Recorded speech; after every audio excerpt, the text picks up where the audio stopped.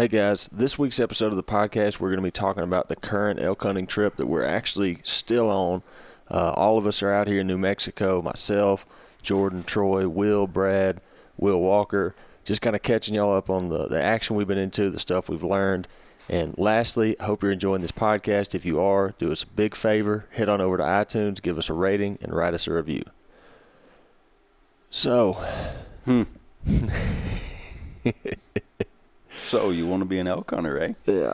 Hey, I've been paying attention to your podcast a lot. I know you probably think I don't, but you've done an incredible job with this and being able to come up with the concept and the things that you've done, and you've done an incredible job with this, and you enjoy Thank it. you. That's what I like about it. You enjoy it. Listening to you talk to people and the things that you say and the questions you ask and the people that you have on.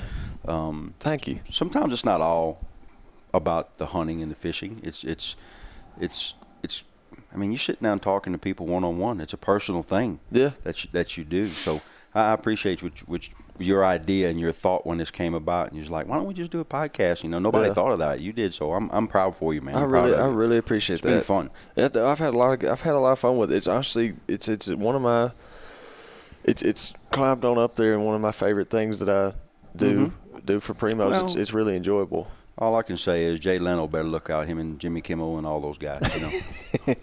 But seriously, I've enjoyed it. I really have. It's you know, there's things that there's so much stuff now that you can listen to, watch, and do all this other stuff between YouTube and all the other things that are out there. But something like this, whether you're out in your truck or, you know, download it, listen to half of it, listen to the other half. That's kind of what I do. So yeah, I understand. Well, I really appreciate that. It like I said, it's become very enjoyable, and I think it's served a good function. We get a lot of messages, people either like sending us topics, stuff they want us to cover, or they say that they've learned this or gotten this from it, or you know, hey, I killed a deer because I heard something I heard that's a neat Troy thing say on one of the episodes. You know, that's a neat thing about this and the whole social media format is you're interacting with the people. You're interacting with your customers, your friends, your fans, your everybody. Yep. And who better to tell you what they want to hear than the people? Right. That's what we do. That's why we do what we do. Yeah, and that's kind of how we built it. And to kind of like, I guess it's a good segue into it. So to like the one of the other things, the beauty of it that makes it what it is it's so current, you know. Whereas this one, today is Monday, September 23rd. At 4:30 in the morning. 4:30 in the morning. This one will be out today. And I'm just being completely honest. Like I knew we had to record an episode, but you know how it gets out here. I didn't realize I didn't realize today was Monday. We were eating supper last night. I was like, ooh, I got to do Monday.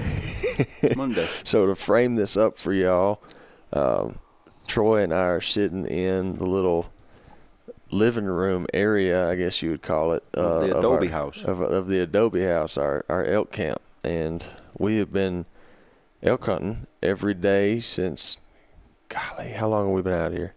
We started hunting on the 14th. Right. We got here left on the 12th, got here on the 13th, and started on the 14th. It's been a wild one. It has been. Jordan was up to bat first this year. Had never ever shot at an elk. Has filmed a bunch of them. Yep. And he was tuned in, dialed in, and ready to go. And the thing that we struggled with, it wasn't a struggle, but the thing that we always do when we come up here, usually we come sometimes 2 days ahead of time. Yep. And the beautiful thing about this place that we hunt here in New Mexico is we've been hunting it since 2004, so you kind of know the ranch well. Right. And we went to the usual places to look for elk, and come to find out they were not there. And they weren't in places where we usually go to when they're not there. Yeah. And it got kind of uh-oh-ish at the very beginning because there's no water. Yeah. The neat thing about this ranch that has changed, and I think it's what's changing the elk hunting, because we've been thinking about it for the last 10 days, all of us, trying to figure out what this, what that, what this, what that. And Brad made a good observation yesterday. We know the water's changing because of rain. Yep. But the bottom line is it's more the true cattle farming operation on this ranch has changed with technology. Yeah. whereas windmills used to be the main source of creating water, which was the main source for hundreds of years in this part of the world, in the West. Now it's solar panels and pumps, which is more efficient, more effective, and gives them water a lot longer. Yeah. And now there's water panels and little drinkers, they call them. Those tanks, to me, they look like one of the swimming pools I had when I was a kid. It's kind of what we swim in. If we wasn't swimming in there, we were swimming in Delacroix Island Bayou when I was a kid. But, and then they've strategically planted those in certain pastures of this huge ranch. And it's changed the way the elk do things to a point. The water sources, But the one thing I did notice yesterday, and Brad brought it up to attention when we were driving back from hunting yesterday afternoon, along the main road, if you look at the way they've done the fencing now, the fencing is a lot more stable, the barbed wire fencing. Instead of having T-posts every 25 feet, I think it is, whatever they put them, there's cedar post between all those, which makes the fence higher and more sturdier. Right. And we're thinking that those elk that used to come out of that very west end past Dusty's house and all that stuff, right. It's changed that. And those elk aren't coming across there anymore. You think they won't willingly cross because of that fence? Because it's so high. Yeah, it's very possible. And it's a tight fence, a very well-built fence. Yeah.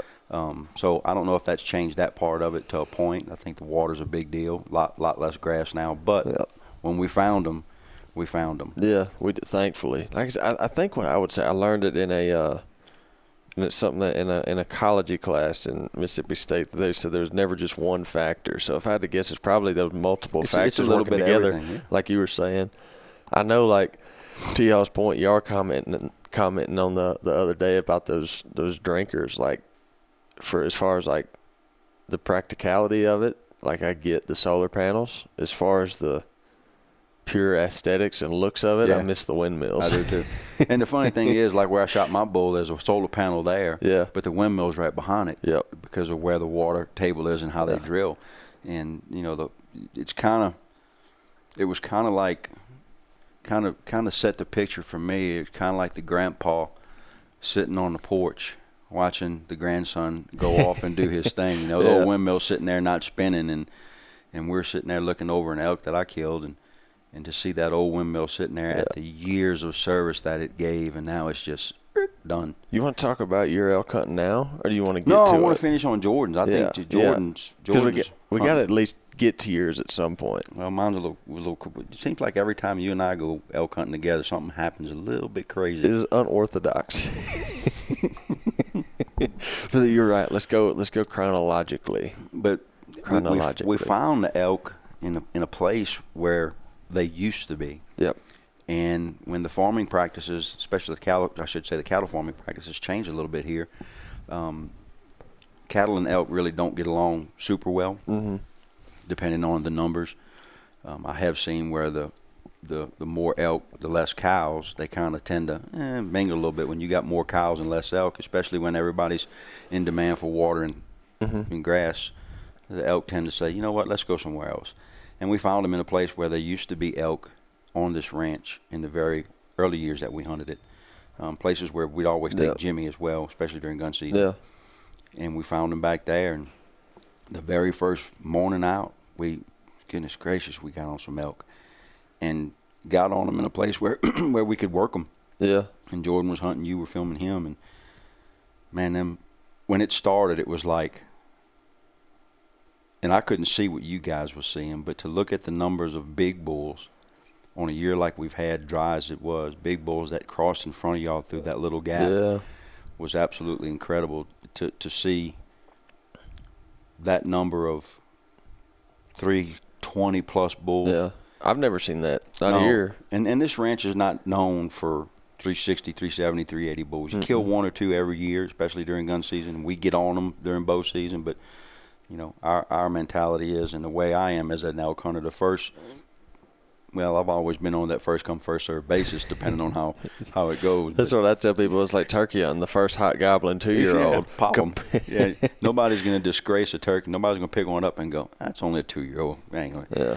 But some great encounters that first morning with Jordan, and to see the excitement in his eyes and the fire that he had reminded me, not that I lost my fire, And I think our fire can be a little bit different than what we do, because it's not that we're just out there hunting. There's so many factors involved. Yeah, there's a lot of stuff happening. Oh, my gosh, between the cameras and, you're worrying about this, you're worrying about that, audio, is the light right, and the things that you have no control over, you tend to worry about more. And it got to the point to where to be able to see that fire in his eyes and the excitement that he had, it reminded me of my very first time when I went. Yeah. And that makes you going to want to get up the next morning and the next morning and the next morning. So figuring out where those elk were was a big deal, and knowing that Jordan had that bow in his hand, he was excited about it. And then it's hard to remember back, because heck, it's been 10 days ago that we did that. And then when you're going all day in and out, it all, like I said, it all runs together. Like I'm trying to piece together in my head what all has occurred in the order that it happened. But in that afternoon, we went back. Kind of in that area, but usually in the afternoons we tend to make it a little bit slower than we do in the mornings. Right. Yep. Because you're dealing with elk that have been bedded up all through the middle of the day, and they're not making a bunch of long treks, especially back there where we hunt them. They don't travel very far like they used to in the front. So that afternoon, I think it was a little bit slower, but not as effective as it was that morning. But the next morning, holy smokes.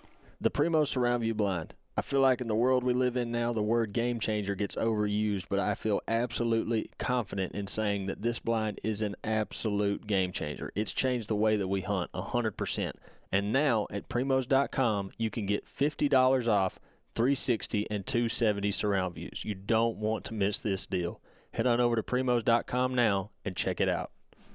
And then the next morning, we decided to go up a drain to an old spot where actually I hunted last year and had an encounter. It's the same water hole I was kind of surprised that it had water in it, even though it's as big as it is. It's a little bit deeper than most of the tanks, as you would call them here. Right. And we started walking. We can hear elk, and we wound up finding a very small water hole that tiny. In 15 years of hunting here, I didn't even know it was there. Yeah. Just in the middle of nothing. And when we found it, the water looked like chocolate milk, and you can tell the elk had been in it. So all four of us just kind of looked at each other, and me, you, Brad, and Jordan, like, wind's good. Let's just sit here. Yeah, why not, right? Yeah. And we wasn't there, 20 minutes? Yeah.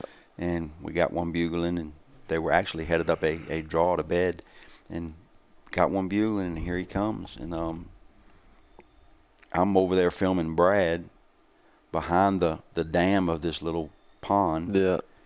So I can't see what's going on, but you can hear it, and I can hear this bull coming and coming and coming. And my first thought is he's going to walk in the water. Yeah. Well, we thought he was going Everybody does. Yeah. But he probably had already just been there. Yeah. And this bull walks up, and I could see the tips of his rack coming, and I'm like, oh, Jordan's fixing to pop knot this thing. Yeah. Jordan's a good shot. Which is, I thought the same thing. I was like, okay, we're good. We're done. You're sitting right behind him. And Lake's burning it up with his camera. I mean, it's just some of the – I told him when he was done, I said, that right there, that's money whether – well, get straight to the point. It's money whether you kill him or you don't. Yeah. So old Jordan draws back, and he just burns his 30-yard pin on this elk side. But I got to back up a little bit, because the night before, he was out here at camp shooting his bow. Yeah. And all archers, as we all are today, I can remember, we were talking about this yesterday, I can remember back in the day when compound bows were first coming on the screen, 35 yards, people were like, you shooting how far? Yeah. Seriously. And then about 5 years later, people were like, you shooting 40? You could shoot 40 yards? Holy smokes. Yeah. Well, Jordan was practicing at 70 with a roll-up sight. Yeah, we both got that. He shoots the same sight as me. It's the Pure Gold 75. Yeah. Yeah, and the reason we stared doing that was he had his on 75 when he shot his elk. The whole reason we started doing that is our buddy Levi Morgan told us to practice target shooting well beyond how far you'd shoot at an animal, just because it makes you more consistent. Well, like you were saying, Jordan was shooting out here at 70. That elk comes in, he's standing there at 30 yards, and it all happens. Jordan had gotten his ranges and everything. I think the edge of that water where he was standing, he told me he'd ranged it like at 32 yards. Yeah. And, we're all going through the motions. I can see in my peripherals that Jordan's gotten drawn back. Elk turns broadside. You ready? I'm like, yeah, I'm ready. He kind of cow calls to stop him. Elk stops. Thunk. And I just see that arrow in my viewfinder just sail over that elk's back. I was like, oh, no. First thing you're thinking is, what in the world happened? Well, I was like, okay, the nerves got the best of them. Because that happens, Sure, I've done it. That happens. And but then, like, as soon as I see Jordan kind of frantically looking around, and I see him look at his sight, and I see his jaw just kind of drop, and all of a sudden I see him unscrew that thing and start rolling his sight back up. I said, Jordan, what is it? Did you not roll your sight back? He said, no. He had it left on like 70. The pin he used to shoot at that elk at 30 yards was like a 70-yard pin. And it's so cool to watch it go over him, and then it buries in the pine tree behind him. Right behind which we him. didn't know till we came back and looked at the footage on the computer. Yeah. Because I guess Jordan had a poor guy. I mean, it ended up working out for him, obviously, but so he had that miss. And he kind of had to, pull himself together, which he's like, all right, obviously I know what happened. My sight wasn't set. Yeah. And then I think it was later on that day we had that bull come. It was around noon. We were coming back. We were walking back to the house. And we just heard this lone bugle, and we were like, like you were saying, we'd heard that. We were like, that's not what that herd that we've been on. Mm-hmm. Where is he? And he must have been all by himself. Yeah, he was. Because we had no longer got set up, and you and Brad, whoever let out the first cow call, and here he came. I mean, just Jordan hadn't even. I don't even know if he got an arrow knocked yet. I said, Jordan, I can see him. I see him coming up out of the bottom, like he was on top of us, and he couldn't get drawn quick enough. Elk standing there like at 10 steps, staring at us. And I was like, this is not going to work.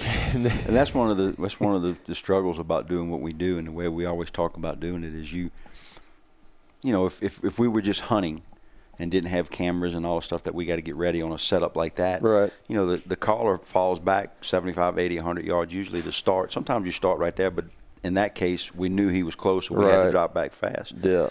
So you're back there. You usually give about 30 to 40 seconds to let everybody get ready, and then you start calling, because sometimes it happens even in turkey hunting, just if you're in the right place at the right time and you're in their comfort zone, pow, they're right there. For sure. And then the elk comes walking by and then the elk comes walking by me and Brad, and the first thing I'm looking for is a big red dot on the side somewhere, hoping Jordan shot him. But he just walks by us, bugling, and starts eating. I'm like, well, hey guys, that didn't happen. You guys seen that cow I heard up here? Yeah, it was. But it all, we kind of got back, went back to camp, regathered ourselves. Jordan made sure his sight was rolled up where it needed to be, and then it's funny how it happened, because we were like, before we kind of headed out for that afternoon, the conversation was, look, that water hole was obviously hot. Mm-hmm. I know we had one kind of bad experience there, but there's elk going to be coming back there. We might as well try. At least I think that's a good starting point. Absolutely, yeah. And, such a secluded spot. I mean, even looking at it on an aerial map, you got to really look at it to find it on Google Earth. Mm-hmm. You got to open it up. Oh, there it is. Yeah, it's like the needle in a haystack. And for where that day, at least, for where that herd was hanging out, that was like the most convenient spot for them to go. Mm-hmm. So it was like, we got to at least try that again. And I'm glad we did. Yeah, I'm glad we did too. We went and set up, and goodness gracious, we walked in there and you set up. Everything was kind of like we never left it. Yeah. You walked in there, the camera was in the same spot. You got in the same little blind, and everything was perfect. And Brad walked up to the pond dam, or the dam of that little water hole, and called one time, and he answered. Like, holy smokes, this might work again. Yeah. And it did work. Yeah, and this time Jordan's sight was set right. Well, let me ask you this. I wasn't sitting behind you on that one. But when you sat down and you saw Jordan pick up his bow, did you kind of like look at his sight to make sure it was on 30? 5 or 6 or 10, 12 times. Jordan, check your bow. I was just making sure. I was like, all right, it's rolled up. All right, it's rolled up. Because mine's on down the line when I was hunting. Like I said, I got the same sight. I looked at my sight. I don't know how many times. Like, okay, it's good. It's good. But that incident right there will cause you, him, and us, and everybody else that uses that sight to double check and double check and double check that situation right there, because you get caught up in busy things, shooting your bow the day before, your phone rings or who knows what, and you forget to put it down. I have done that at the target range. Oh, for real? Yeah. Back behind the range we got behind the office, I'd be shooting at that's that arrow that's stuck up in the 2x6. Exactly. That's exactly what it is. I'd be shooting at like 60 or 70 yards, and then I'm going to shoot a group, another round at 30 or 40 and be done. I'll draw back to 40 and, you're like, oh, okay. Didn't roll my adjuster. Didn't roll it back. That's when you get on goldtip.com and order another dozen arrows, right? Well, so the next day comes about, and I'm up to bat. We had it scheduled a little bit different on the beginning thoughts of coming to elk camp this year, and it was going to be you and Jordan, and then I can't remember how we had it, but we kind of swapped it around to where it was going to be me and Jordan first, and then we wanted Will and Brad to hunt together because Brad was going to hunt with his recurve, right. Or as Wilbur would call it, his learning curve. And so I was lucky enough to be up second. And the first morning out, we kind of went back in that same area just to kind of see what was going on and see if we can get on some of those elk. And we did. We did. Right off the bat. We actually got up with them when they were up on top, kind of bedded. Yeah. And you and I were up in the front, and Brad, Jordan were down in the back calling and videoing. And the first setup, we got on 2 bulls that were up on top together, and we kind of took our time going in that morning. It was real windy. Yeah. And we hunted in a place. I shouldn't say that we went to a place we didn't know about, but we hunted in a place we've never been to, which is usually where they bed when they're back there, and they hadn't been back there in the last 10 years. Yeah. And got up in there, and it was like you and I both said the same thing when we got there. It's like, man, this is beautiful up here. And the first thing we both thought was, man, it'd be fun to hunt turkeys right here. It was really cool because, like you said, not that, I always enjoy coming out here, but we kind of, like the elk being in a different spot than they usually are, it gave us the opportunity. Like I said, I've never set foot on it. Y'all have before. It's a diversity of this ranch. Yeah, but I'd never been in there before. I was like, man, this is cool country. It's some beautiful. Parts of it you feel like you're in Arizona. Some parts of it you feel like you're in the high mountains of Colorado. That's what that area felt like. It felt like you were in some high, sure enough, high country stuff. Which, we're like 9,000 something feet here, which is still pretty high. But it's high from where we come from. Yeah, very, very high. But that country reminded me of like some of the places we go in Colorado that's like 11, It was really pretty different looking country. Big, huge pines and just, the old dead logs laying around, which give you great places to set up. And that first setup, that's what we did. And you can tell that bull just wasn't. He was already in his bed, and he was just, I'm not coming. Yeah, he was like, I'll courtesy bugle at you, but y'all stay over here. I'm going to stay over here. And with the wind, the way it was blowing, we just decided, let's just work our way as close as we can get to him. And you get in their comfort zone, they'll come. Yeah. And we did. We got in this comfort zone and called up. It was 2 bulls. One of them was a younger bull. One was an old bull. We never did see the older bull. We did see the younger one. He came to about 80 yards and stood on a ridge and just looked over there and bugled and turned around and walked off. So we decided to drop down and make a loop on him, and we wound up calling him in, him and the smaller bull. Did you get that the first one that came running up right beside me on video? No. I don't remember. He was so close. When I looked up, it was him and I eye to eye. I was like, holy crap, like right here. Well, I really didn't say holy crap. I said something else. But and so we kind of pawned it off. We didn't want to really bust up into the herd and kind of jack things up, and we had been hunting in there for 2 mornings, so we kind of left it go, and we all came back to the house and decided to eat a little something, and actually took us a little nap because the day before was very busy getting Jordan's bull out and all that stuff. Yeah. And then we all decided, Lake and I talked about it. I said, man, where y'all want to go tomorrow? This afternoon is what I'm saying, not tomorrow. Right, yeah. Lake and I talked about it, and we decided that we would go back to McLemore Canyon, which is where we had the encounters with McLemore the bull, which is a bull I killed a couple of years ago. Yeah, crazy rack. 3 years ago? 3 years ago, yeah. I think so. Jason Harris had encounters with him first in that water hole. Yeah, I remember that footage. Yeah. So our thoughts were to go to that water hole, since those water holes we were hunting right there had water in them. We thought surely McLemore's got water in it. Yeah, it's big. It's a big old water hole. I've never seen it dry. That's the first time since I've been on this ranch since 2004 that it looked like something you'd see over in the Serengeti Desert or something. And bone dry. I was expecting to see old crocodile laying out in there, like, come on in here for a swim, but nothing to it. So we kind of sat there and talked about that, and you got to talk about the rest of it, because you if it wouldn't been for you and Jordan being behind us, paying attention, me and Brad just talking and walking, and we heard the elk, but you kind of build the scenario and set the picture. I'll say, like we said earlier, it was one of the most unorthodox elk hunts I've ever participated in, and I mean that. I'm using unorthodox in the most positive, funny way possible. Like, so anyhow, very ethically and legally. Yeah, very. It was just not how you usually see things unfold. So we get to that, like we're standing there standing at that water hole talking about it, and we heard one bull bugle further in the back of that canyon. We were like, oh, he's way, way in there. Which is where I shot my very first bull on this ranch. Way back in the back? Mm-hmm. Okay. Yeah, I know you always, whenever we say McLemore Canyon, there's always like a little gleam in your eye. Like you always, like I said, Troy always has Troy's got a special spot in his heart for McLemore Canyon. It's an incredible pinch point, the way it lays. That whole canyon, I'm not saying the elk can't go up and over the sides, but when they come out of the big timber off the big mountain down to come out into the prairie flats, right, it funnels them down. And you may not kill them, but it's a great place to take an inventory of what's coming through there. Well, obviously it's a good spot per how that hunt turned out. But we leave that water hole and we kind of start walking, and we're walking through the middle of a wide open meadow, and we're not thinking anything about it because we haven't heard anything, seen anything except for that bull way, way, way off. So we hear. And at that time of the afternoon, wouldn't expect them to be out that early. No, 4:30. Yeah, sun was still high in the sky. It was hot, honestly.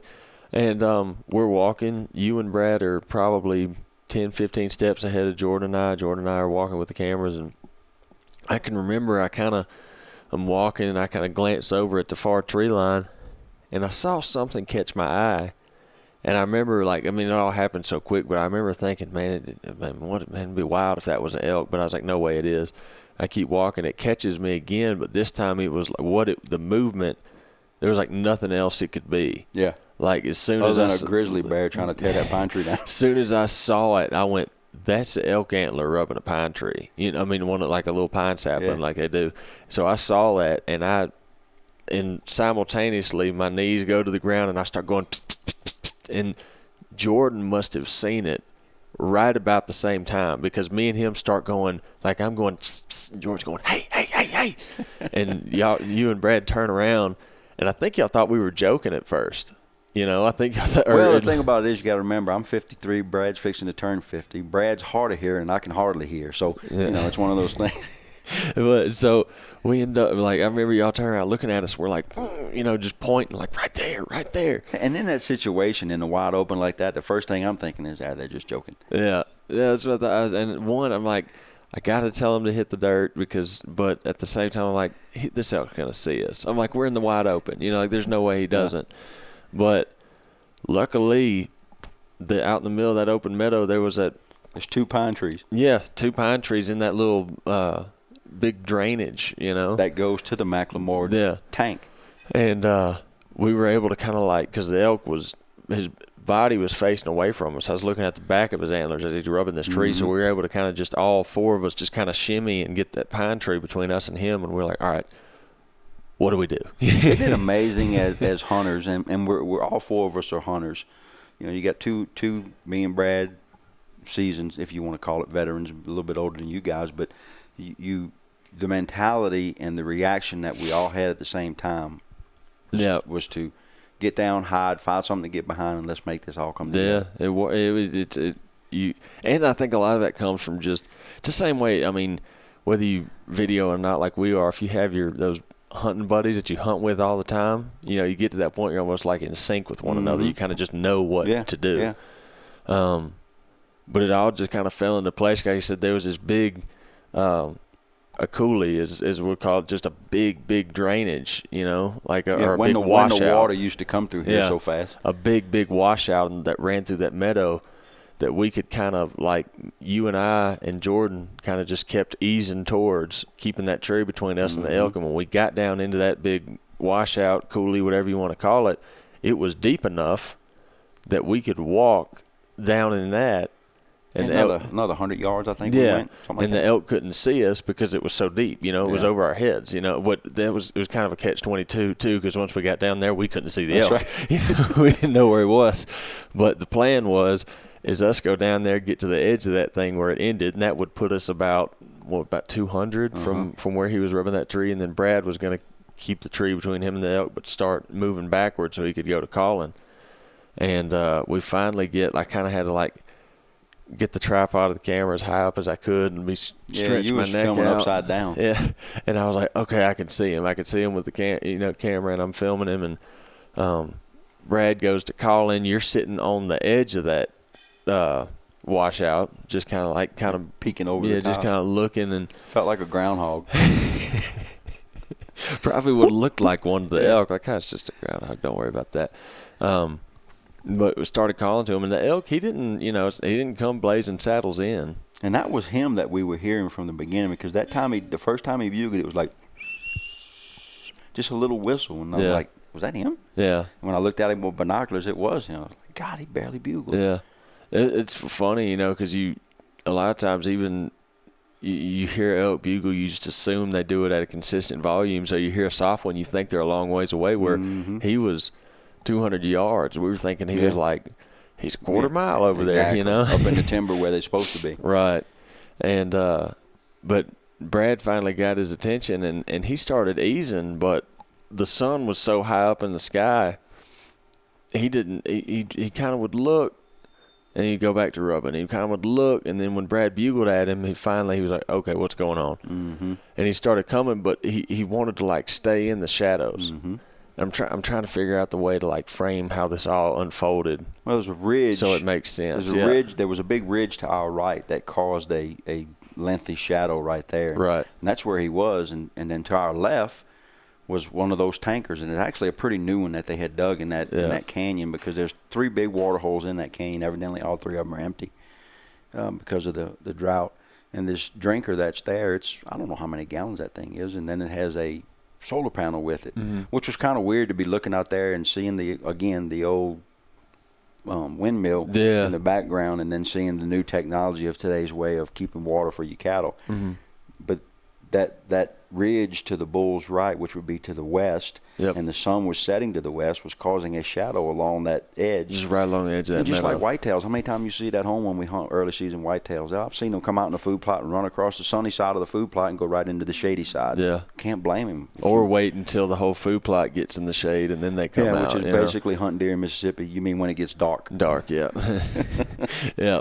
So he starts wanting the way we set up and the way Brad set up calling was to try to pull him across the meadow, to cross the middle of the meadow. From the west side of the meadow to the east. Right. Yeah. And that's where you were set up in that washout for him you were trying to catch him as he came across that middle point in the meadow. Well, even though he's not coming fast, I'm coming and you're telling me, you're like, you're going to have to tell me, because you were the way you couldn't see him. And so I'm like, he's going right. He's not wanting to. He's wanting to stay on that right edge. He's trying to hug the edge. My thinking was he was going to want to walk around the other side of the drainage we were in and come around that way, which made him walk behind us. Which is normally what they always do on that drain. And I'm like, that's not going to work for what we're trying to do. And for a while, he would kind of. You couldn't. It was like he wanted to stay on that edge, but then I couldn't say, all right, definite this, definite that. Well, finally. He started a pretty consistent walk. Mm-hmm. And I was like, okay, Troy, he's hugging the edge, And so at this point, I'm like, again, my neck is craned up. I'm just trying to keep an eye on him because my camera is in such an awkward position. It's a hard way to video, too. It is. And he's steady coming. And while I'm trying to film the elk, I'm also thinking, I'm like, man, how's this going to work? Because he's coming this way. Troy's over here. I don't know if Brad can see him, this, that, and the other. And then I catch something out of my peripherals. And I just kind of snapped my head down, and there's Troy walking in the washout and I'm like, wait a minute. And at this point, the elk's 100 yards in closing, and there's Troy with his bow, crouched down. And I'm sure we uploaded that picture to Instagram, to the story. Oh, did you? Yeah, that picture of you, because it's so wild looking. But it's one of those things, and I gotta give you some props for it, because like not many people would think to do that in just pure reaction, Yeah. you know. But the way that washout happened, Troy was able to drop back down in there and keep going to try to cut him off if he came down on that side. Kind of split the difference. Yeah. I knew if I could get to that part, no matter which way he went, I was probably adding about 10 yards to my shot either way, depending on where he went. So I said, if I could get over there, if he does go to the left, I'm still good. If he goes to the right, I'm good. If he sees me, at least we tried. Yeah. And he did see me. He actually heard me the first time, because all I could see was his rack and the tips of his ears. Yeah. And the first time he stopped, he heard me. And right when I saw that, he realized something was in there, I stopped. Yeah. And he got curious. Yeah. Because he couldn't see. He's Yeah, like, it wasn't like down there? yeah, it wasn't like even though I can remember thinking, even though it was kind of like he kind of like snapped his head over there, like what's over there, I was never really all that concerned. Like Yeah. I didn't think he was gonna. And that's called reading an animal's body language. Right. And you got it. I got it. Everybody got it on there. It wasn't an alarm. It was a curiosity look. Right. It was like, oh, because if you remember down in that dirt, in that little washout area there, it wasn't wet, but there was elk tracks everywhere. It looked like a bunch of elk had been playing in there. Mm-hmm. Maybe because it's cool. I don't know. They may bed down in there at some point. Yeah, I don't know. And I think he figured something was down there. So it's like, what's that? Yeah, because a lot of times, you know, I mean, if you spook them bad, they'll wheel around and bolt. Ooh, and I never running off faster than a whitetail. And I was like, I think we're good. You know, as long as we.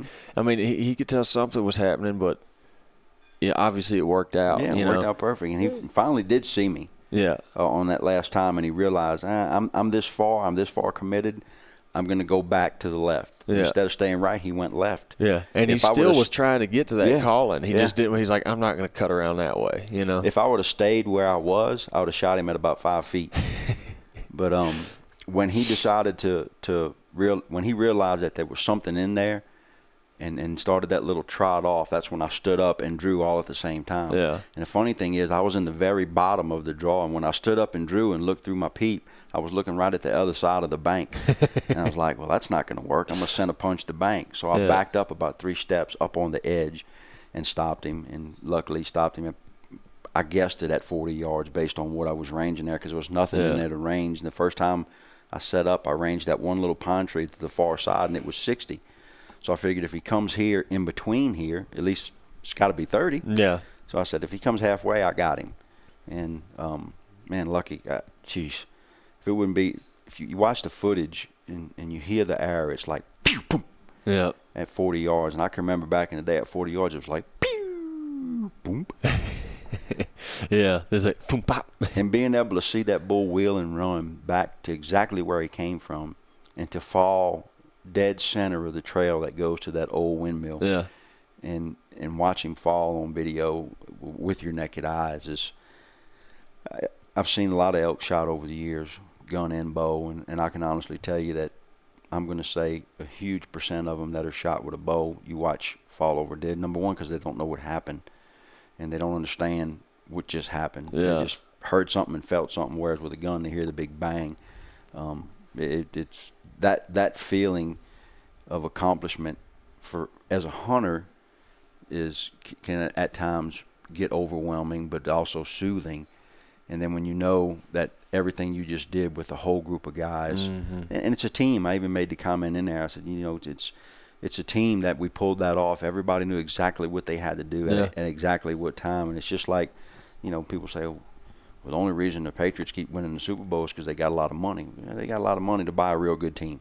And they got a good quarterback, a good front line, a good defense, and they win in the Super Bowl. And as far as I'm concerned, on that hunt right there, we won the Super Bowl. We do on every hunt. Yeah. But that hunt right there was like we were in a huddle when we saw the bull, and then everybody just said, all right, 1, 2, 3, break, and everybody do their job. Yeah. And that's the way it worked. It reminded me a lot of that hunt last September when Brad shot that bull that had that really bad limp. Mm-hmm. Because he bugled and we were sitting down getting a water break or something, and all of a sudden he rips a bugle off, and it's like he's like 100 yards or less, and no one said a word to each other. We all just started moving. Like we all just knew what to do, and that's kind of how this one happened. We're walking across the field, hopefully to find an elk. Next thing you know, we see an elk up under a tree, and then all of a sudden we're in the game, thrown into it, and everyone just starts going. The amazing thing for me on that one is after I look back at the footage when I was in here that night taking notes, I didn't, normally we always, you good? And I was so far from you I couldn't hear you, Yeah. but you could hear me. And I didn't even ask you if you were good, if you were on him. I knew that if he's not on him, he's going to holler out. Be hollering, no. Yeah. So I just drew back, and it took me forever to shoot him because I couldn't get my pin to settle because, number one, because of the wind. Yeah. And number two, I didn't have a really good stance. But anyway, knowing that I didn't hear that fame from you was like, we're good to go. Yeah. Well, here's one thing that we can pull out as far as like things to learn. Like, how many times have you seen not exactly that kind of situation, but a situation where a bull comes in, they get in bow range, they catch somebody drawing, they see the gigs up, whatever, and they kind of booger or kind of do it, even if they're not kind of doing what this bull was doing. He just decided he was going to that calling this way, and he kind of just started trotting, so things start happening quicker than you anticipate them, because everyone, the hope is that bull comes in there bugling and he gives you a shot and he never knows you're there. Never knows you're in the world. But if you get in that kind of situation where things starts happening fast, a common mistake is you see people rush their shot. That's right. And so if you watch that footage when this show airs, the bull stopped, like you stopped him and you probably took a good 15 seconds for a shot. One Mississippi, two Mississippi, and took you and who knows where that arrow would have been if you would have gone, not had the pin where you wanted to, but you thinking, I got to get this arrow out, and just pulled it anyway. Yep. And you taking your time, because you 10-ringed him. Yeah. And he actually kind of ducked into it too. I aimed a little bit. I put my 40 right on the top of his heart, and my 20 and 30 was pretty much dead center long. Right. In elk hunting, especially when you have the situation where you do have somebody calling for you. Usually the elk doesn't know you or the hunter, or as the hunter, is even there. Right. He's going to that caller. One of the things I always tell people, and it's something I told you on your first elk last year, I said, whenever you stop him, don't shoot as soon as you stop him. Yep. Take your time and make your shot count. I said, because normally when you go mew, your brain and your hand tend to just boom, just pull, and you wind up shooting who knows where. The thing that I've learned is draw back, get settled, then stop them. Yep. Don't go mew, then draw back, because when you go mew, he's looking right at you. Yep. Draw back, get all your stuff together. If you know you're going to shoot him 5 yards past this pine tree, draw your bow back when he gets behind the pine tree or gets behind something, if you have that availability. Right. To me, it's all about taking your time. It's just like shooting at a target. Take your time. If that elk doesn't know you're there and you stop him, he's not going to bolt. He's going to stop and try to figure it out. What is that? Yeah. And a lot of times you don't even have to mew. They'll see you draw. Yeah. You draw your bow back and they go, "What? Is that a cow standing there?" And they'll just stand there and look, try to figure it out. Because, think about it. They're the biggest animal over here. Yeah, and they're, like you said, at that point with the caller, they're not expecting you to be there. And so they're like, what was that, Well, it's just like later in the week on another opportunity that Brad had with his recurve. There was a bull that was coming in, and I was luckily filming that day, and we had an encounter with this bull. We didn't get a shot at him, but he was coming in, and he got to a point to where he locked up behind this tree, and I couldn't see him, and I knew Brad might be getting ready to shoot, so I moved my foot. And when I moved my foot, he stopped and made another step and tried to figure out where that was coming from, which gave me an opportunity to be able to get him on video before Brad shot, and Brad couldn't get a shot because it was a little bit too far. But it's those little things, because you do it enough and you understand it enough. That bull's mind was thinking about Jordan and Wilbur 100 yards past us, and when he heard that, he's just like, what was that? And never paid it no mind, just enough to give us what we need. But anyway, being able to read those animals and understanding them and knowing what they could, when and what they're going to do, you can anticipate your shot. The key is just take your time and burn that pin in them, man. Yeah. Take your time. You've done it. Oh yeah, it seems like a lot, but if you allow yourself to like just kind of the situation always seems to, if you let it, seems like it's happening a lot faster than it actually is. It is. You got more time than you think you do. You do. So you just like sit back and breathe and like go through your motions. You can make a good shot. And then like one thing I actually did was when especially I did it a lot more when I was getting ready for my first archery bulls. I was actually going to the range and I'd have a cow call in my mouth because I didn't want. I remember you telling me that, and so I would go. I'd draw back. I'd go meow, and then I'd count to 5, then I'd shoot because I didn't want to build a bad habit. And when you build that bad habit, as an archer, that's one thing that's hard to break is bad habits. Real true archer like Levi and folks like that'll tell you bad habits are hard to break, and they can look at somebody and see a bad habit in them and go, that's going to be a tough one to fix. Yeah. But I got lucky, and there he was. A beautiful bull. Oof. Beautiful, beautiful bull. And then, what time is it?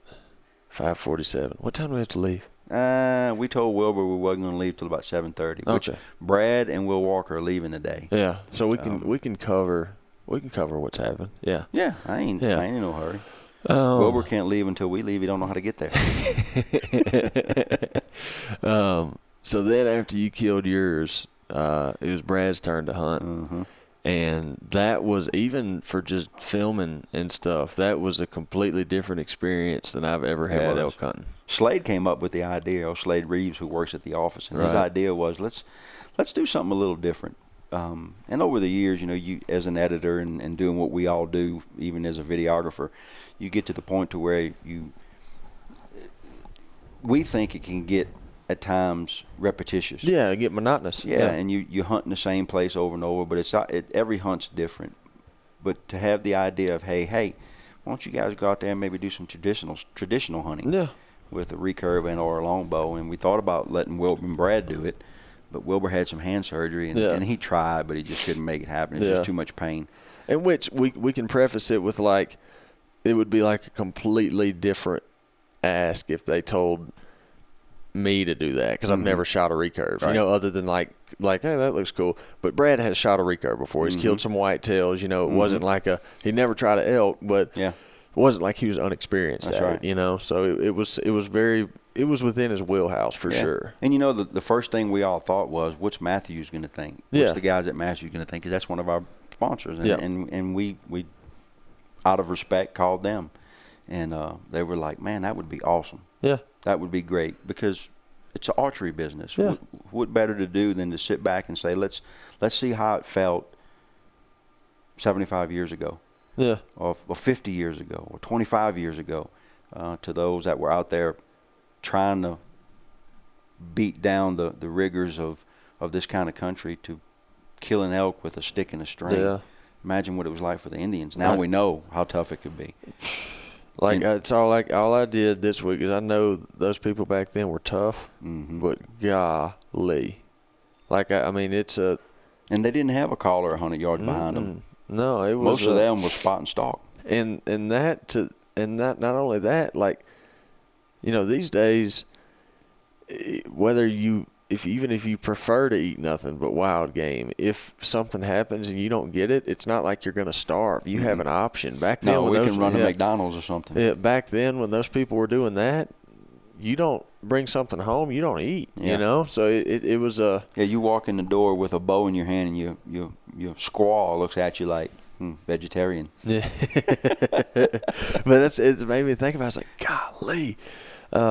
In all our minds, we knew it would be a little bit more difficult, but knowing the ranch like we know it, hunting like we hunt with the style that we hunt with, knowing Will was going to be back there calling, and we thought, man, the number of encounters that we get on this ranch, surely it's not going to be that difficult. Yeah.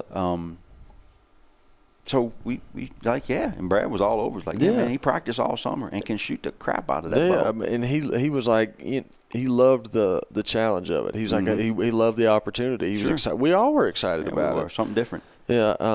But I can tell you the day that it really, because I knew, I was like, all right, this is going to be different.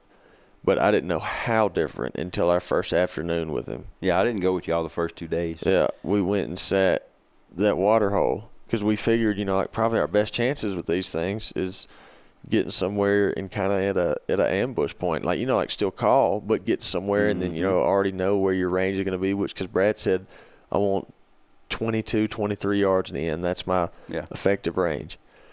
And this bull comes in, beautiful bull. I'm talking like absolutely beautiful bull. Comes in, walks in the water, starts drinking, stands at 26 yards. With his front leg back for 5 minutes, and Brad can't shoot. Which, kudos to him, he showed good discipline. Yeah. But even with his leg back the way it was with the compound, it'd have been tough. I had to wait. Yeah, I think you could probably settle that pin like on the edge of his, like right on that crease. Still shooting a little far back. Yeah, but I mean, if he reacts, then you're really jacked. Right, but with his setup with that recurve, no way he could. And I was like, okay, this is going to be different because we didn't get that bull. No arrows were flung. We'd sat there and like he was probably honestly there for about 5 minutes. Yeah. Then the wind swirled and he was out of there. Pew! And that was more or less the story of the next however many days. That's kind of where it started. That's where it started. That's where your mind starts going. This ain't going to be as easy as we thought it's going to be. No. There's way.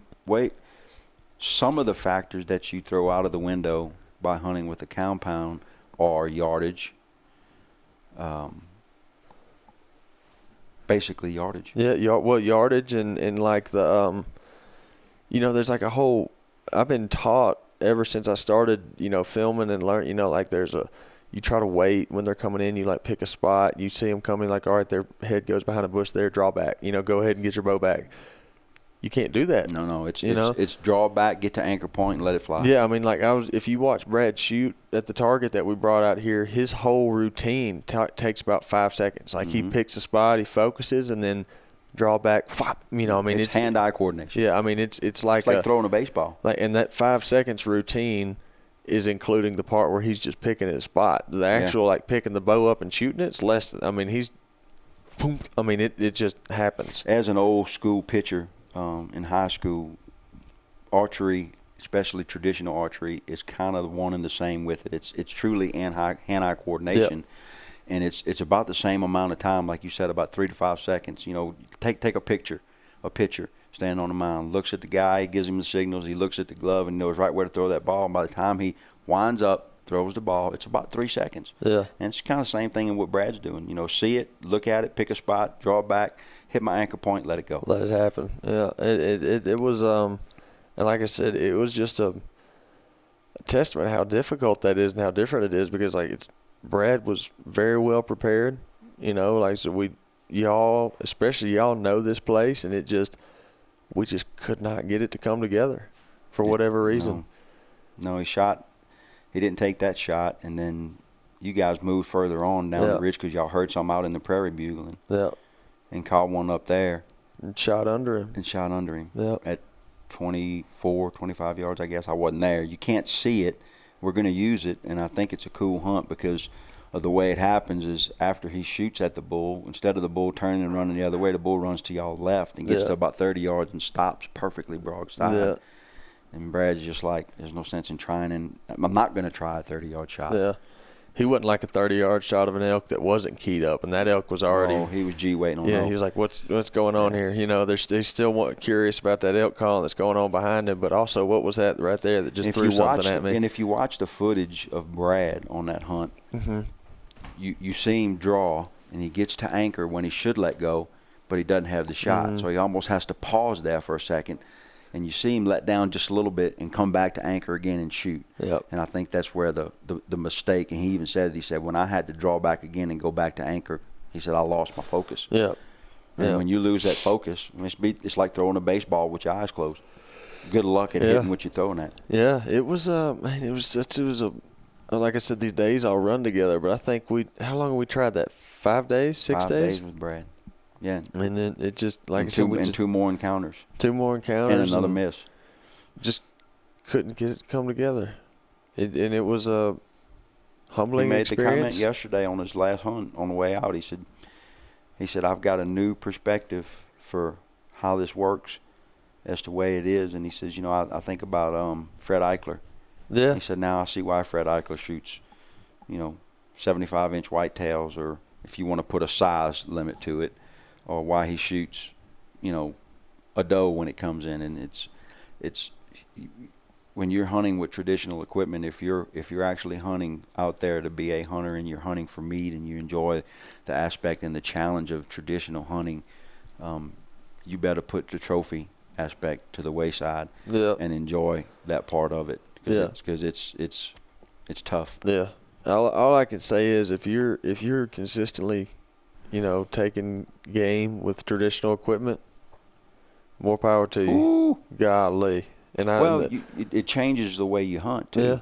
You know, it takes hanging the stand 60 yards off the trail to hanging the stand right over the trail. Yeah, you got to. Then you got to figure out my way in, my way out, the wind. There's so many more factors involved in being able to shoot like that. Mm-hmm. And there are people that can shoot those bows at 30, 40 yards, but I'm not. No. When I used to shoot it, that's what I started shooting when I was growing up, and 20, 25 yards behind the house was the key, and most of the times I was hitting the side of my mama's house at 25 yards. Yeah, if I tried to shoot at an elk at 5 steps, I'd probably hit him in the hoof with one of those things. I ain't, it's just not my game. Will has trekked the y'all hunted a couple of days. Yeah. And then we decided to split up when Will Walker got here. Yeah, we kind of had to. Yeah, we had to. We're running out of season days, yeah. And we had several tags still in our pockets, so we decided to split up and had enough people to do it. So View, Will Walker, and Jordan went to the west side of the ranch, and we went to the north side of the ranch, me, Will, and Brad. Mm-hmm. And we still were trying to find the herd that we knew were somewhere. Yeah. We found some elk behind, which we call behind the house, which is a big piece of the ranch, and it's a long way in there. But the west side of the ranch is a long way over. Yeah, which, like I said, like to again frame that up, like we say behind the house, like it's it's not like still you're walking off the back porch. It's still. It's technically behind the house directionally, but it's a ways back there. And like you said, we split up that day, and I don't know. It was just one of those days it's where the stars lined up. You found them. You found the rut ball. It reminds me of. And to put it to perspective for people that are listening, when you watch on television, you hear National Geographic, and you see these underwater scenes of these big balls of fish all together, and you got dolphins and sharks swimming around them, and they get them in a feeding ball. Yeah. You got seagulls up on top grabbing them, and you got fish down at the bottom, and then y'all found the elk like that. They were just in a big knot. A big herd, and we had seen them. Luckily, we got to a spot where we could see them without spooking them. It just kind of happened that way. We're like, oh, there they are. And when we saw all of them, they were headed to the timber. Mm-hmm. We're like, well, this works out. Like, go ahead and get up in those trees, and we can, kind of hike around, kind of keep the edge of that, kind of stay under the hill a little bit so we can stay concealed, and then just kind of drop into those trees. The way the wind was blowing, we were able to our plan was let them get into the trees and then kind of get to the top of that timber, just kind of work our way down with the wind in our face, and just kind of get into them. And one would think too, finding that many elk, it would be easy, but actually it gets difficult. It can, because you got cows, bulls, calves, you got everybody together, and so much is going on. It's hard to pull a bull off. You have to, you kind of have to, because I've been in that kind of situation one other time.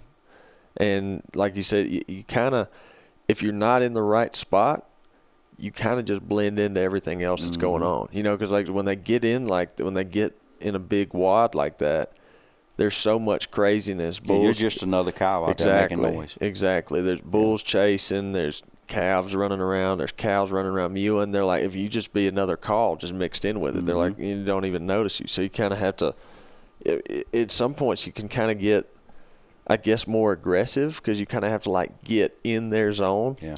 But as long as you got the wind right, you can get away with a lot more in that situation. So Will Walker was hunting first. Jordan was filming, and when we got, we snuck up to the edge of that timber, and we're like, all right, we could hear them. We're like, we're gonna start easing toward them. I said, since I'm calling, I'm gonna stay about 40 yards back behind y'all. That way, when you get to a spot when you want it to, set up and start trying, I'll already be back there a little bit. I'll just fall back another 40, 50 yards, be 90-ish yards back there, and we can start trying to call one in. And we just started edging that way, just, quietly as we could, weren't in any rush, because, at that point, especially when you find a big wad like that, the last thing you want to do is go in there and blow them up, because you don't want to ruin that. You mess up and find that lead cow, and they'll leave the place. Mm-hmm. Especially as hard as that south wind was blowing, they'd wind up in Mississippi in about 2 days. So we start sitting, we just kind of start easing through there, working our way towards the noise. And I'm just kind of keeping an eye on Jordan and Will, and one of the things too, trying to pick apart things that we did is we were, it was probably 10:30 in the morning, and you get in that timber. There's just constant, continuous little spots like sunlight, shade, sunlight, shade, sunlight, shade, and we were doing the very best we could to make our route to where we were staying in the shade the entire time. Yeah, because there's so it's many like eyes through in a there. maze. It's exactly. just like walking in a maze. You kind of have to chain it together best you can, Yeah. and if you have to walk through a sunny spot, you pick the smallest one possible and try to just jump back into that shade. You're just trying to stay hidden.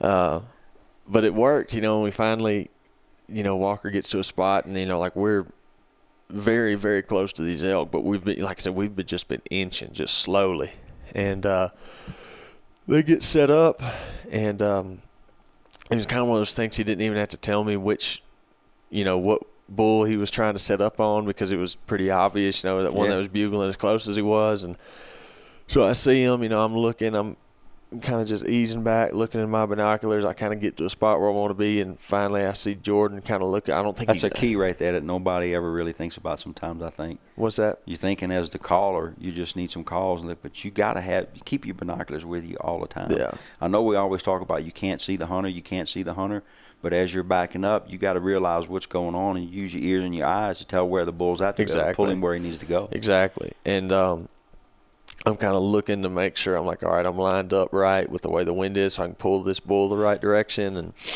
I see Jordan turn around, and I don't think he could really see me, but he knew I was back there, and so he kind of just turns around and gives me a thumbs up. So hey, if you see this, go ahead and start. We're ready. And luckily I was looking at him, and so I was like, all right, cool. So I kind of get all my stuff. I just kind of start mewing, just real soft, and kind of like you and Brad do. If I'm going to get aggressive, I'll get there, but I like kind of start. Build it. Yeah. So I was like, just some soft cow calls. We'll see what happens. Well, I start first. I don't think I had anything answer me the first time, because it was soft, and like we said, just kind of getting lost in it. Second time, I just kind of a little bit more aggressive, just louder, and the bull answered me, and I was like, okay, cool. So wait a few seconds, grabbed another call. Building that mental picture. That's the coolest part about being a caller back there. Is you're envisioning what's going on up there because you can't see it. Yeah, you have to, and then you kind of have to I'm like, what's the most realistic scenario I can be here? So I can't just sit there and be like, me. That doesn't sound real. So I probably waited about 15 seconds. I did it again. Bull answered me again. I was like, all right, we may be into something here. And so I'm just kind of walking around back there, just kicking a few rocks, trying to sound like something was moving around, and blow the call again. I hear another bugle, and I realized this bugle sounds significantly closer than the one we're set up on. But I was like, what in the world kind of bugle was that? I mean, it was the most odd sounding elk bugle I've ever heard. It's like his voice had gone out. It's like he was hoarse and he couldn't hit the high note. He'd go, and I was like, what was that? That's for you newcomers. That's called the delayed elk bugle. It was so odd, but it was so close. I was like, what? So I grabbed my binoculars and I looked, and all I see these antlers just coming, and they're kind of set behind this, this big, I think it was a big cedar they were by, and he's kind of paralleling them, where he's, the other bull, I was going to call straight past him. We're kind of in a direct line. I'm trying to call him through him like we always do. Well, this one, if Will and Jordan are facing looking at 12, this elk is coming from 3, but he's doing right. He's coming right to left, so he's going to walk in front of him. But I'm worried the way I'm sitting. He's going to turn and walk straight at him. Exactly. Yeah. Either turn and walk straight at him, and turn and kind of flank him where he's right off the right shoulder. So I saw what was happening, so I just kind of shot, kind of got on my hands and knees, stayed low, and tried to crawl directly further. Well, I guess south would be the direction I was headed, but I was trying to get it to where he would want to keep walking from right to left, trying to pull him right in front of him. And it didn't exactly work, but it worked close enough, because he did end up kind of turning in and flanking them, and so they kind of had to maneuver, but he was at 10 steps, and he was gorgeous bull. Yeah, you'd never think that the sound that bull was making would come out of that size of an animal. Yeah, he did not match his bugle at all. Just think about if you walked around all night long screaming all day long, and then by the end of that, it's like go to a football game. Go to a college football game and cheer your favorite team, and by the end of the day, you can't talk. You can't talk, yeah. It all happened so quick, and, I can still – because I was probably right at about 100 yards back, and I knew the elk had to be close, and that by the time I'd made that move to try to pull him, I could look back and kind of see the same area, but I couldn't see the elk. I couldn't see them. I didn't know what was going on, but I just kind of making a few more subtle cow calls, and I hear – I could hear that arrow thump, and I was like, I was like, son, yes. So I wait a few seconds. I can hear them then trying to stop them, just me. So I called a few more times, and I started edging back up there, and I'm edging just slowly. I'm looking, and finally I see Jordan. Jordan looked back and catches me, starts motioning me up, and they're – That's a good feeling. High-fiving. That's a good feeling as the caller when you walk up to where you can see the guy, the hunter and the cameraman if you're filming, and you see those two – talking together and not just sitting there looking at each other like, what just happened? Well, I can immediately smiles on both their see smiles on both their faces. It's like, yes, Walker has a tendency to do that when he does this hunt with us. He comes in and it's like the first day. It's like he sends a memo over here to the elk. Like he texts the elk. He says, "I'll be in there tomorrow morning. You guys be ready. You guys be acting right." Yeah, and I'm gonna kill one on the first morning. Mm-hmm. It's like the Iceman first morning kill. Yeah. I'm like, what you gonna do for the next 4 days, Will? Just hang out and call a little bit, do whatever I need. Which happened. We were sitting there and we're talking, and that whole herd, like I said, usually what you do, whatever kind of herd you get into, if it's a wad of them, usually what we try to do is try to get right, close enough to them where you're in their comfort zone, but you don't want to. You're like hunting the fringes of it. You're pulling the bulls off the edge. You can't really get in the middle. If it's the only day you're going to be hunting, then you can push the envelope. Yeah, if you got 5 or 6 days that you're hunting, they're not going anywhere. Right. And so what had happened, we hadn't. Doing the way we did it, keeping the wind in our face like we did, we really hadn't hurt anything. When he shot and that bull goes running back in there, like I said, there's already so many bulls in there chasing cows and stuff. It didn't really alert them, Yeah. Well, they don't know what he come running in there for. It just kind of blended in with everything else. So the only thing that had happened is that herd had kind of moved down the mountain a little bit further, or moved down a little bit further. And so Walker was like, "Hey, look, there goes Will Primo's walking by." Hey, Will. So Walker says, "Hey, this herd's still here. You brought your bow along. Let's do. You go grab your bow. I've got my calls. Let's make this happen." Because he said I kind of want to leave mine lay, a little bit anyway. He said I feel like it was good. It's cool outside.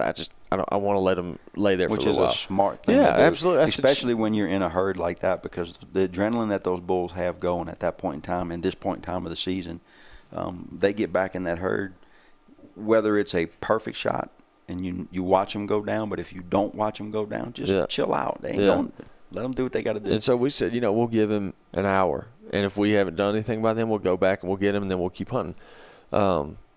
So. We do exactly that. I swap around, and again, did y'all mark a spot there? You kind of know. I mean, we did, but Walker also had a GPS, so he left him a waypoint, and we carried on our way. God, that's a smart thing to do. Yeah, it is. It is, because everything. Amazing how we went from flagger's tape to GPS. Yeah. Huh? Well, in a place like that, even though if you do know it very well, it can all start looking the same. Absolutely. You let a cloud bait come over the sun and lose the sun, and you don't know where you're at. Yeah. And so we kind of fell back into the same process, except this time Walker was behind, and then I was up there with Jordan. And same thing. We're moving up 40, 50 yards at a time, just taking our sweet time, because you don't want to mess this up. And we probably made 2 or 3 different setups, and we just weren't in the zone. We were close to elk, but again, if we were calling to a bull that was by himself, one of those setups probably would have had a better chance of working, but we weren't far enough in there. They would bugle at you, but they just had too much other stuff going on. They were staying with what they had doing. And so Walker, at one point, I think it was the last setup we made before before the last one, and he was like, I think if y'all just take your time, do like you're doing, just stay in those shadows. He said, try to push and get up in there. He said, just, get tight to him. Yeah. And so off we go, Jordan and I, walking and stay in the shadows. I mean, and we got pretty close. And I'll tell you how close. We came through it. We were kind of on a little bit of a ridge, and finally got to the part where it was sloping back down where I could see. And I'm, crouched down. I get over there. All of a sudden I stop and I, throw my hand back till Jordan to stop because I can see cows milling around. But luckily, we moved, so they never saw me. Yeah. They were just still moving. So I was inching, hands, knees, elbows, just inching. Get to where I need to get. Jordan gets the camera up, and the cows are down the ridge, down the hill, probably 100, 150, something like that. I can barely see them. And give the signal for Walker to start calling. I'm enjoying this because I wasn't on that hunt. Yeah, good. And immediately things just started. It's amazing when you get in that zone, that close to them. Yeah. It was kind of just like Walker's hunt. Like things started happening like that. Just boom, boom, boom. It's like going to your favorite band's concert and you're outside the arena listening. The music's good, but when you get inside the arena, it's real good. Yeah. It was like just the intensity of the elk that were bugling at us because we'd gotten that much closer. Mm-hmm. They're like, oh, okay. It's like they're like, we're going to pay attention to this now. Which there was one bull that I could see. I couldn't tell how big he was. He's one of the bulls that bugled, and he would look this way, but he was with those cows that I could see. I was like, he's not going to come. He had like 10 cows, and you could just kind of see him just kind of tending to him, just kind of, made his way through him. And finally one elk rips a bugle off, and I can't see him. He was behind a tree or something, but he was like 70 yards. I mean, all of a sudden just, and I'm like, Jordan. And it's amazing how they do that when they're in the herd like that. It's like they know the distance they are away from that herd bull, and it's like, okay, now it's my turn. Yeah. It's like he knew if he would have done that around Big Boy over there with his cows, he would have gotten handled, Mm-hmm. But I said, Jordan, this one's going to do it. I said, he's got to be it had been like 9 o'clock, just like straight off my left shoulder. And I just kind of cut my eyes down there, and I can see him. Also, I see him. He was raking a tree, and he raked that tree a few times. He looked up the ridge to where Walker was calling from, and just starts bugling. Here he comes, walking up the hill. And I'm like, Jordan, you see him? He's like, yeah. And the funny thing is, and this was just a blessing the way it happened. The first thing you do if you're archery hunting, you get in a place like that, before things started happening, I was like sneaking some ranges. I had my rangefinder. I was like 30, 35, 37. That's 40. That tree right there, that's 26. I see the way this elk is coming, and I'm like, I'm just going to leave this rangefinder in my pocket because if he keeps coming like that, he's going to be at 5 steps, Like, this is nice. And he starts coming, and the whole way up the ridge just looking, and you can hear him just bugling the whole way, just everything you dream about. Intense, epic. And it was incredible. And this is one thing again, this isn't anything I invented. I learned this from filming guys like you and Brad and Will. I drew probably 2 minutes before I shot him because he walked and his head went directly behind a big pine tree. And I didn't even think about it. I went, now. I just went ahead. It becomes instinctive then. Yeah. I just went ahead and got it back. And he stood right there. And, I mean, I didn't intend to hold the bow back for that long. He actually kind of stopped because we found out later, like, Jordan had to shift the camera over a little bit because he couldn't see him. Right. And he caught something, going on. But we were so much in the shadows, and Will was calling back there. He didn't really. He just thinks it's the cow he's looking for. Yeah. Well, he just he didn't. He was like, but then he starts walking, comes out behind the tree, and Jordan at one point said, he's like at 15 steps. Jordan goes, I got it, but I couldn't. I probably could have forced a shot, but he was quartering to me. I remember seeing the and I was like, the way he's coming, I just don't want to risk it. I was like, there's no point, I said, no, he's quartering. And luckily he bugled, and I think he bugled him, but he keeps walking. gets directly broadside and wide open. Like, oh, you got him? Jordan says, no. I'm like, no. I gotta hold this thing back for another minute. Well, I mean, at this point too, I mean, it's especially for an archery hunter, you got those pins sitting on an elk at top pin range. The first you just all want pins. I call them all pins. Yeah.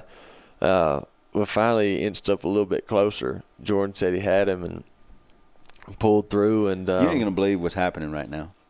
So Will Primo's Daddy Will, we call him.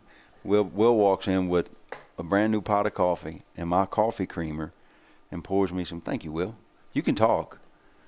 How you doing, Troy? The last time you stirred my coffee, you did it with a stick. In a duck blind. You put your finger in it, it's hot. Thank you, buddy.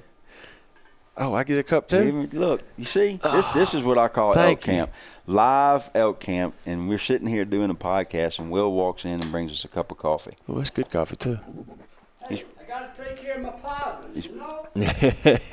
We're almost at the end of this thing anyway. You know why he brought me that coffee, huh? Why is that? Because I'm calling for him this morning. You perform well. Exactly. You need energy. Exactly. No, but it was You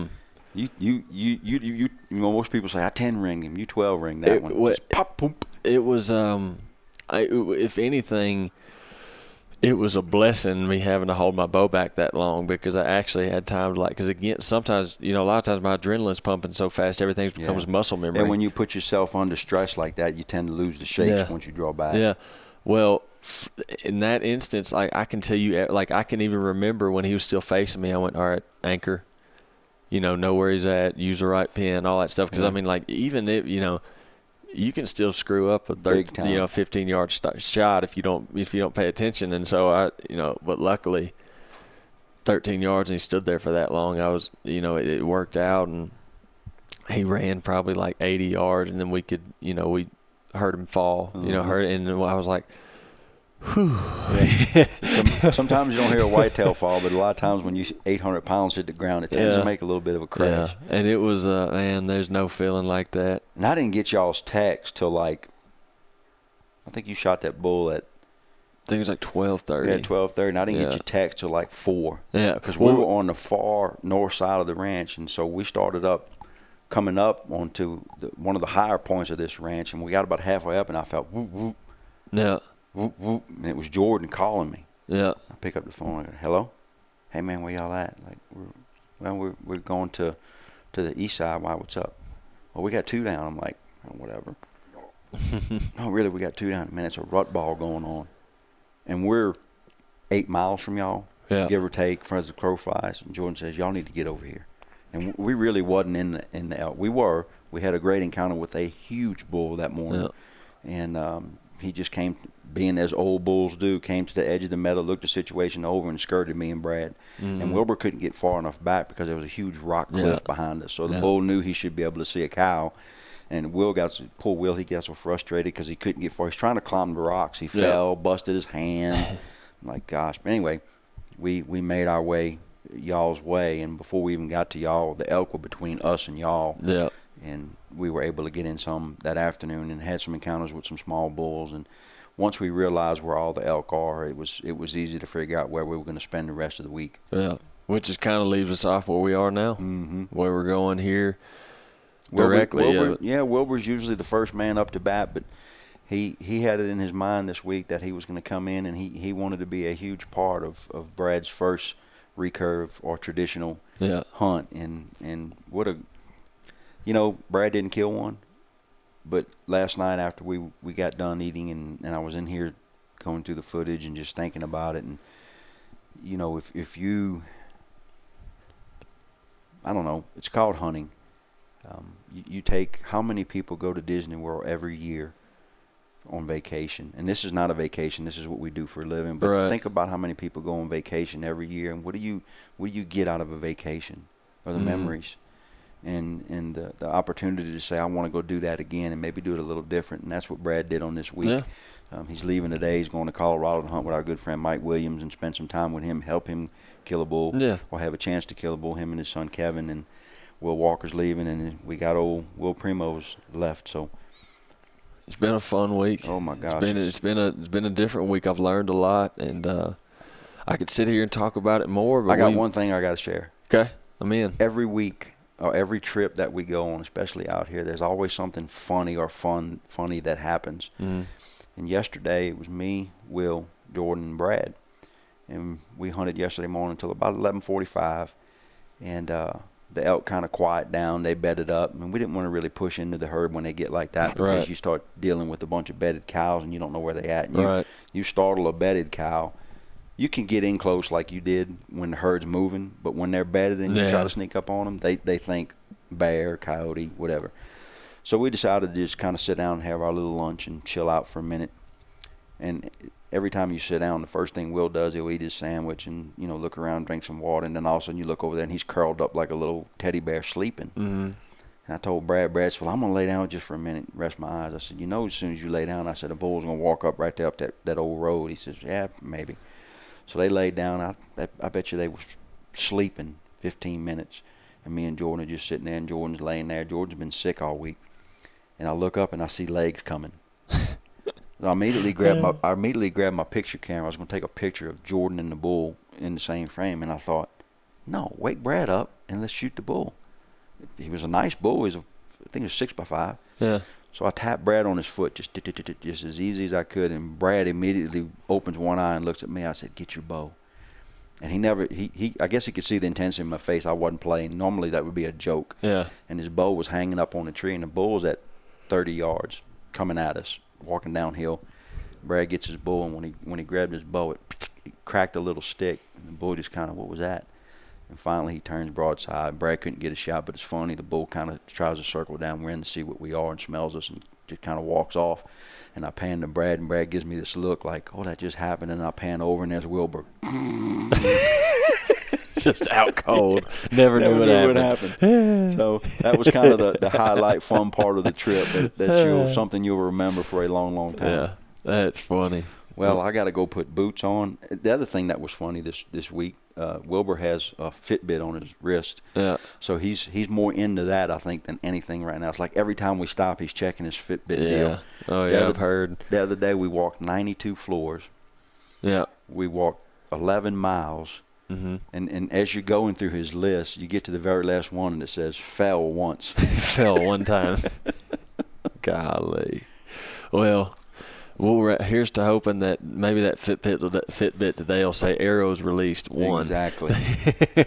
Well, I feel like we got a pretty good plan for this morning. We got 2 things we could do. One is we found an old pond that we knew was there, and it's one of the only. There's no drinker or man-made water close by to there, and it's a place that in the last 2.5 days we've heard and seen elk going and coming out of there. So we feel like that's going to be our starting point this morning with Will, and we'll just take it from there. We'll work our way. We'll hunt our way in and hunt our way out, as we always say. Yeah, I think we've got a good chance, and it's been a good week. And like I said, we sit here and talk about it more, but we're to the point now we got to starting to get ready. So, guys, I hope y'all have enjoyed it. And like I said, this is about as current a one as you could possibly have. This podcast will go live in about an hour, and we'll be hunting by that point. When's the last time you did a podcast and Will walked in and poured you a cup of coffee? First time. Hey. Yeah. So anyhow, guys, I hope y'all enjoyed it. We're done. We got to get to hunting. Hope y'all are out there. If you're elk hunting, I hope you had some success. As always, if you have questions, feel free to send them in. Facebook, Instagram, whatever you need to do. And as always, thank you for listening to the Speak the Language podcast.